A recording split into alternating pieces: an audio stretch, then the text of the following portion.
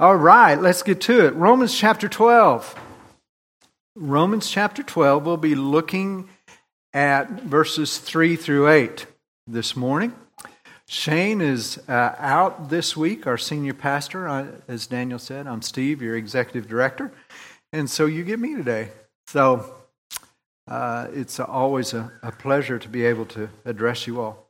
But the subject today is spiritual gifts. It's a fun one. It's a good one. Good for us to understand.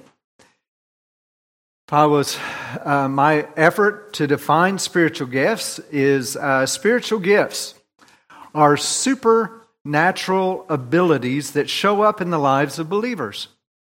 Supernatural abilities that show up in the lives of believers, and they are used by the Holy Spirit to build up the body of Christ and to advance His kingdom.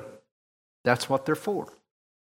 To build up the body of Christ and to advance His kingdom. I really like what 1 Corinthians chapter 12 and how Paul describes it there. He says, he calls these gifts manifestations of the Spirit. Isn't it beautiful?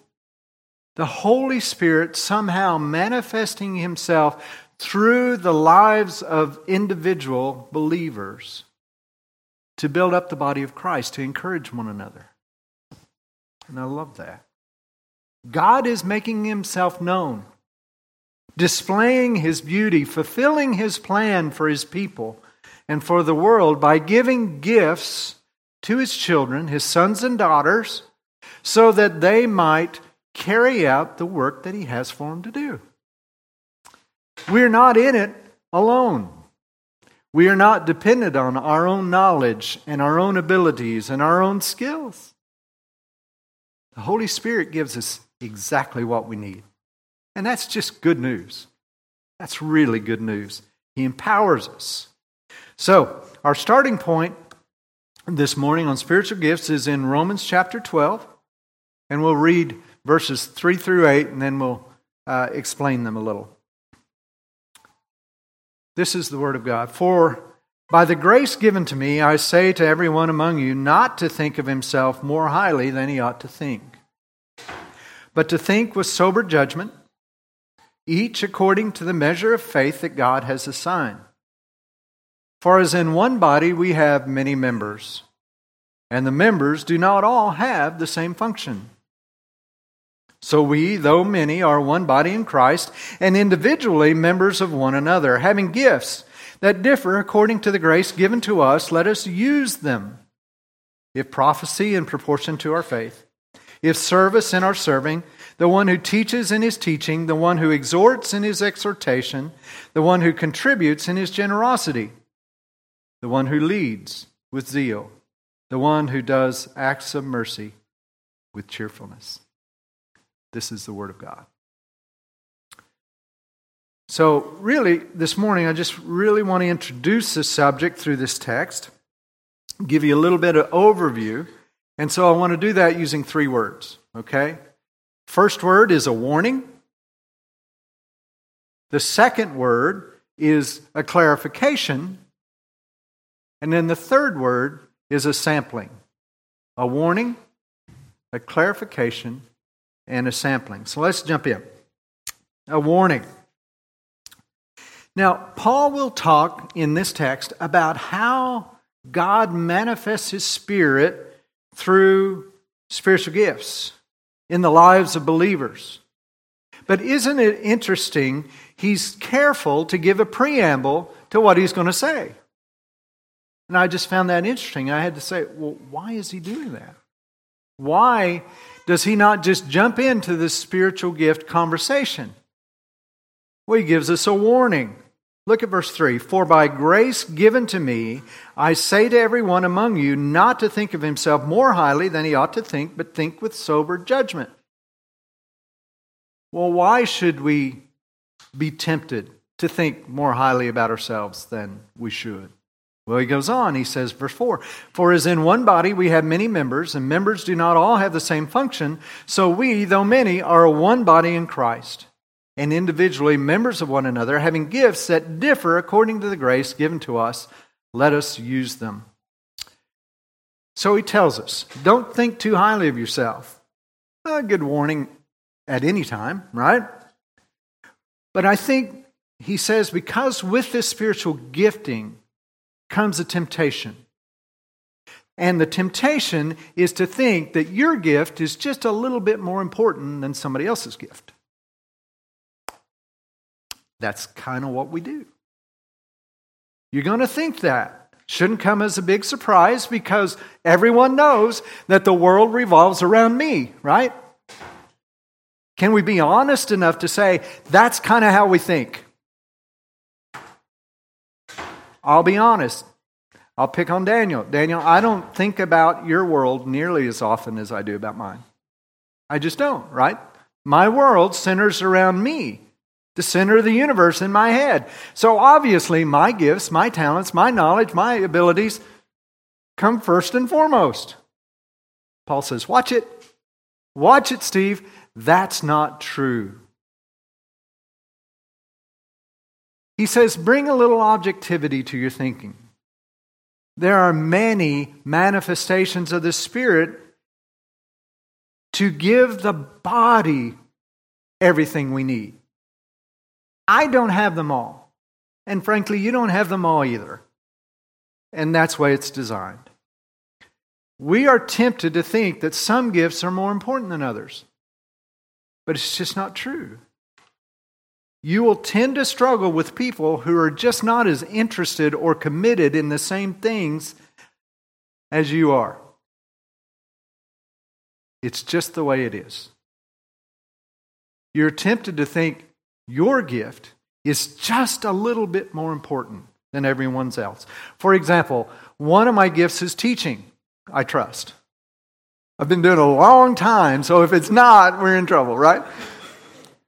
Is teaching. So I am driven to know the truth. I'm driven to communicate the truth about God and about men. I'm pretty passionate about it. I've told you over and over again that my most important question, the one that I go to often, is what is true? Well, that kind of fits when somebody's gifted in terms of teaching, right? So in light of Paul's warning, I see in myself that I need to be very cautious not to assume that my gifting is primary. Frankly, it's a good thing that we're not all teachers. Nothing would ever get done.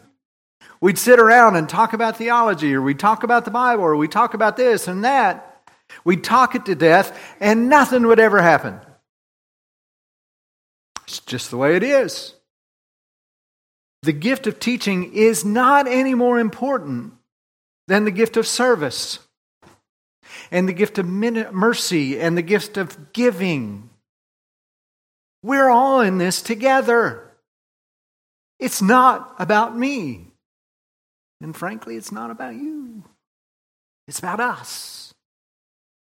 I love Paul's analogy of the body that he uses here. Our bodies are so woven together, so masterfully, and so skillfully that everything contributes to our health. Everything. The smallest molecule. If it's messed up, if it's out of whack, you're not going to feel good. You're not going to function well. You may not even know what's wrong, but you know that you don't feel good. Oh, just know that our nature is to see everything through the lens of our own gifts and just really not understand why other people can't get on my wagon. That's why the warning is there. Before he gets into the description of the gifts, he says, be careful. Be careful. There's an old story that I love, and so I'm going to share it with you. It says, once upon a time, the animals decided that they should do something meaningful to meet the problems of the world. So they organized a school.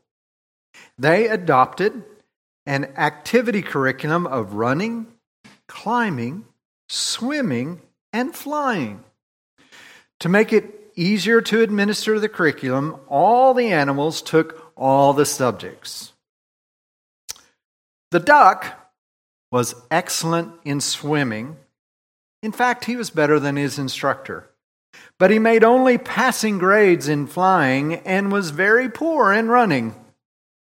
Since he was slow in running, he had to drop swimming, stay after school to practice running. This caused his webbed feet to be badly worn so that he became only average in swimming. But average was quite acceptable, so nobody worried about that. Well, except the duck. The rabbit started at the top of his class in running, but developed a nervous twitch in his leg muscles because of so much makeup work in swimming. The squirrel was excellent in climbing, but he encountered constant frustration in flying class because his teacher made him start from the ground up instead of from the treetop down. He developed Charlie horses from overexertion, so he only got a C in climbing and a D in running. The eagle was the problem child and was severely disciplined for being a nonconformist. In climbing classes, he beat all the others to the top of the tree, but he insisted on his own way of getting there. It's a humorous example of what happens when we start considering our gifts more important than each other's. And Paul warns us, don't do that. We all have a part to play. So celebrate one another's gifts. Celebrate the diversity that God gives us in the body of Christ. So, first thing, a warning. Second word is a clarification. A clarification. This point is not specifically drawn from this text, but it's more of a contrast that we see throughout the New Testament in all the texts given on spiritual gifts. I think, it's my personal view, that it's really easy to get an oversimplistic view of gifts. I see a tendency to kind of have a reductionistic view that's not particularly accurate or helpful. For example, a moment ago I said, I have the gift of teaching. Well, see, that just kind of labels me and puts me in a box. Well, I don't think God has those boxes. All right? I think it's instructive to us that of the 5 passages in the New Testament that deal with spiritual gifts or grace gifts, none of the lists are the same. Not a one. In Ephesians 4, we have the most basic list. We have apostles, prophets, evangelists, and pastor teachers. And then in 1 Corinthians 12, he starts out that way, but then he moves from what seems to be the offices of the church into specific functions like miracles and healing and helping, administrating, speaking in tongues and interpreting tongues. Then in 1 Corinthians 14 deals specifically with prophecy and tongues.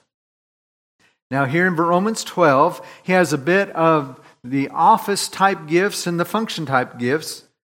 Then in 1 Peter 4, he speaks only of speaking and of service.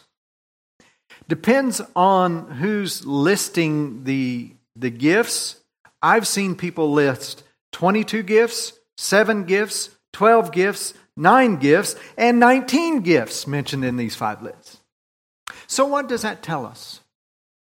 Does it tell us anything?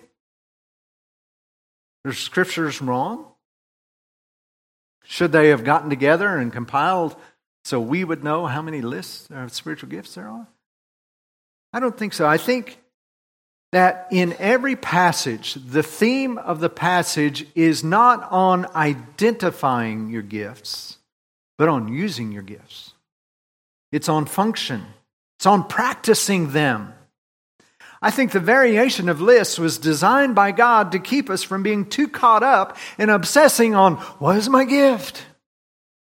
Can I frankly say, I think we spend too much time thinking about, what is my gift? What is my gift? What can I do? And it paralyzes us.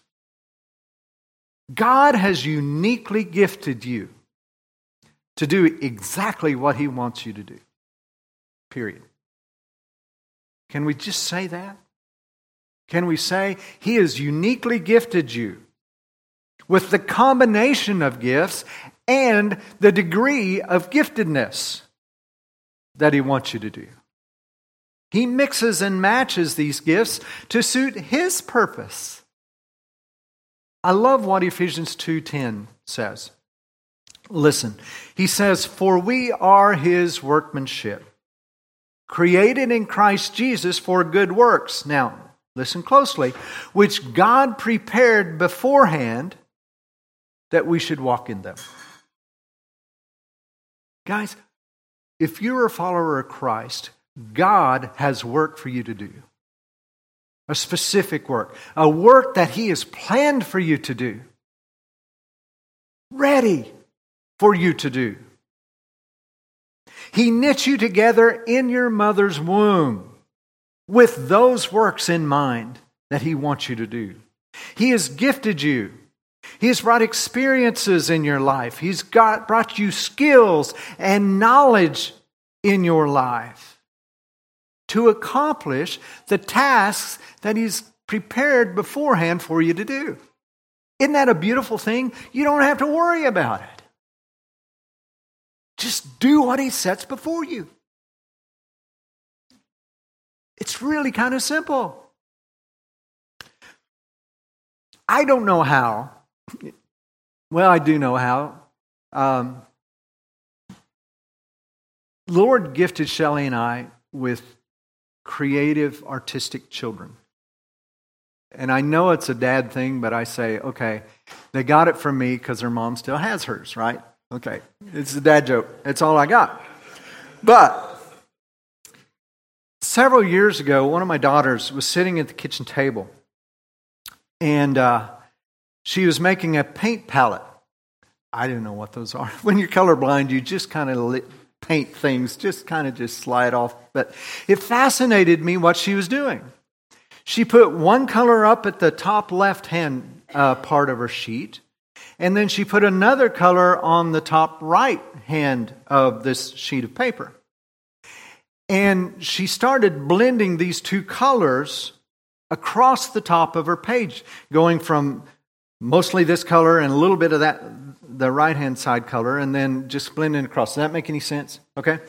Hey, that's kind of cool. But she didn't stop there.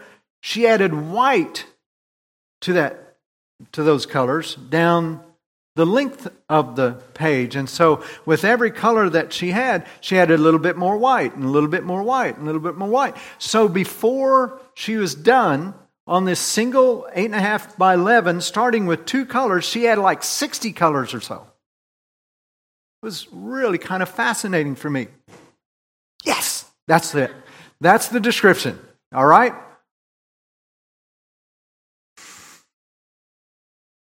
I think that's kind of like spiritual gifts in a Christian's life.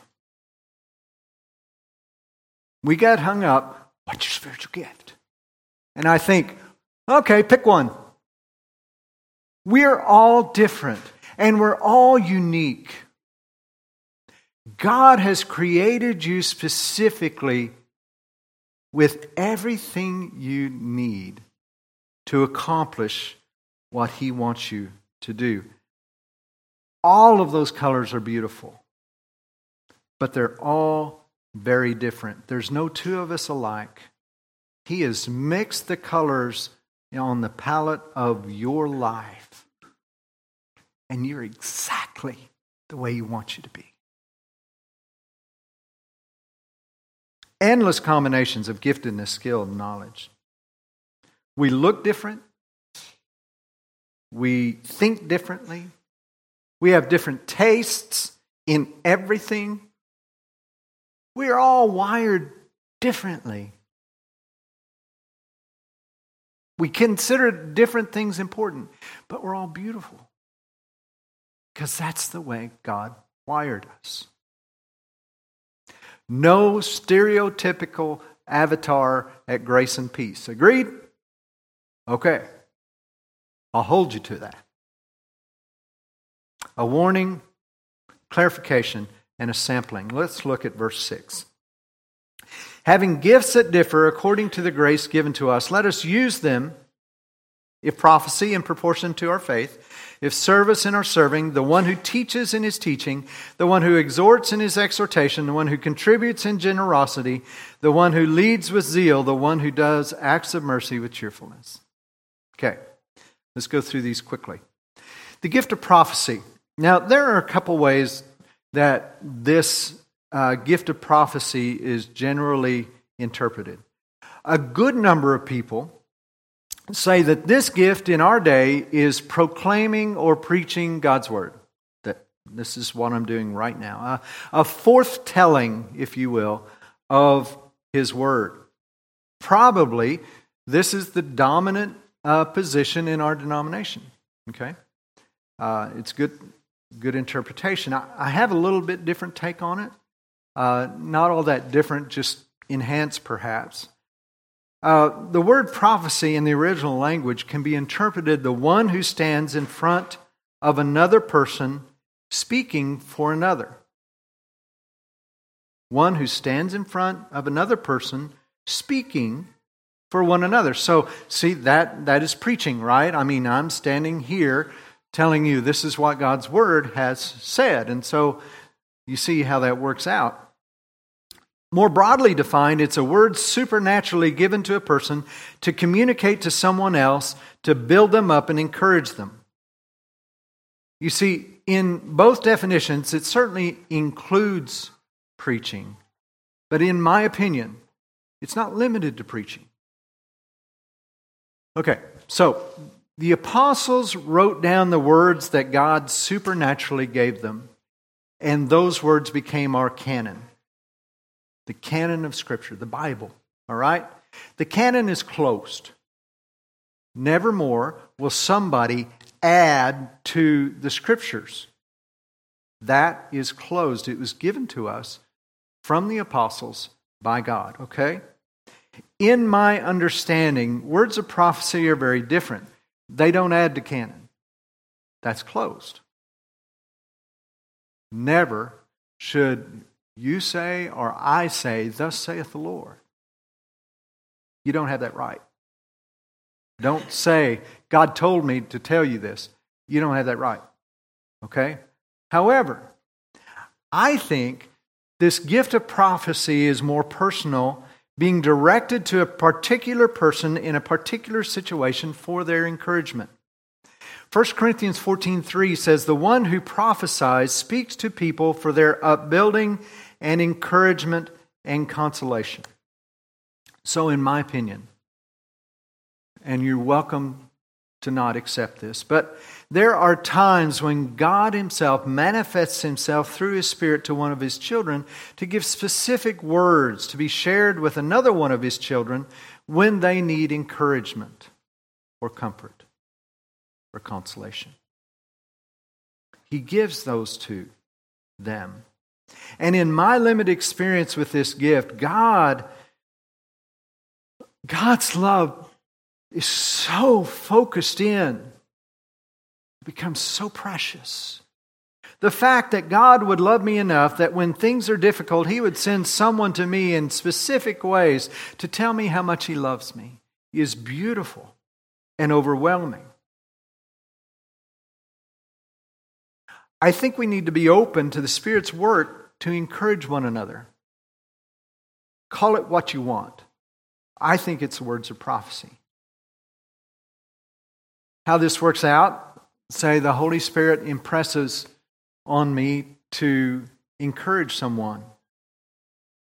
I might come to him and say, I don't know if any of this makes any sense to you. I don't know if you're going through a rough time. But somehow I just feel impressed that I should share this with you. Take it for what it is. Pray about it. See if it plans. See if it works. Discern if it's true. If you come to me with that, I'm going to listen to you. And then I will pray and discern to see if it's true. I think there's a reason Scripture tells us in 1 Corinthians 14 to earnestly desire the gift of prophecy. In 1 Thessalonians 5, do not quench the Spirit, do not despise prophecies. Let me just share a personal experience with you. Several years ago, we went through a difficult season. I personally went through a difficult season.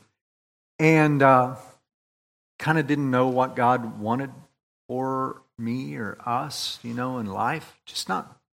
Most of us have been there at times, And so just praying, asking God to give direction and purpose and stuff.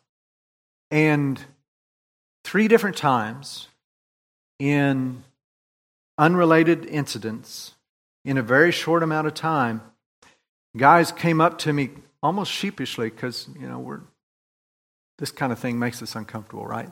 So they said, Steve, I take this for what it's worth, but I feel impressed to share this scripture with you. I said, thank you. And that was nice. That was good. And then a second person came up a few days later. He says, Steve, I don't know what to do, but other than I want to be obedient, and I just feel like I'm supposed to share this scripture verse with you. Thank you. That's really nice. Thank you. Accepted it. Thought about it. About 5 minutes later, somebody and this was during the worship service, and somebody else came up to me and he says, man, I've never done this kind of thing before, but I just feel like I need to share this scripture verse with you, Steve. All 3 were the same verse. Never happened before, never happened after. So, do you think I was encouraged? You can bet your life on it. Thank you, Lord. Do I know how to explain it? Nope. Do I try? Not really.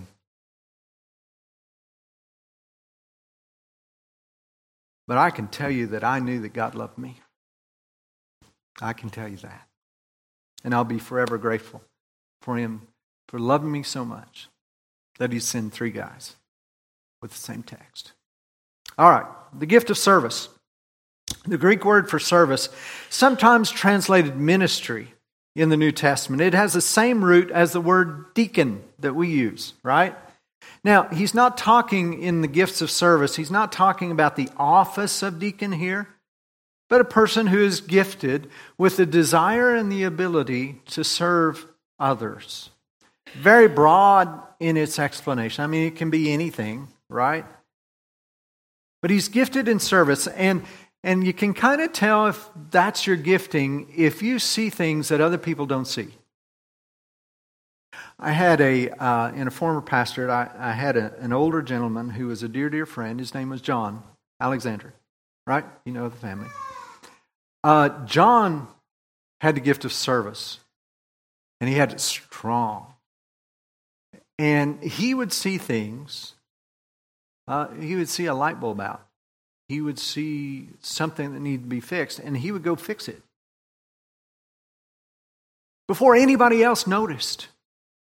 He didn't have to be asked. He didn't have to have the position. He didn't have anything. He just brought his tools and he fixed it. John had the gift of service.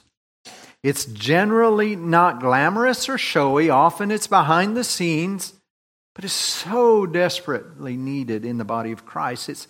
It's kind of like the work of your heart, right?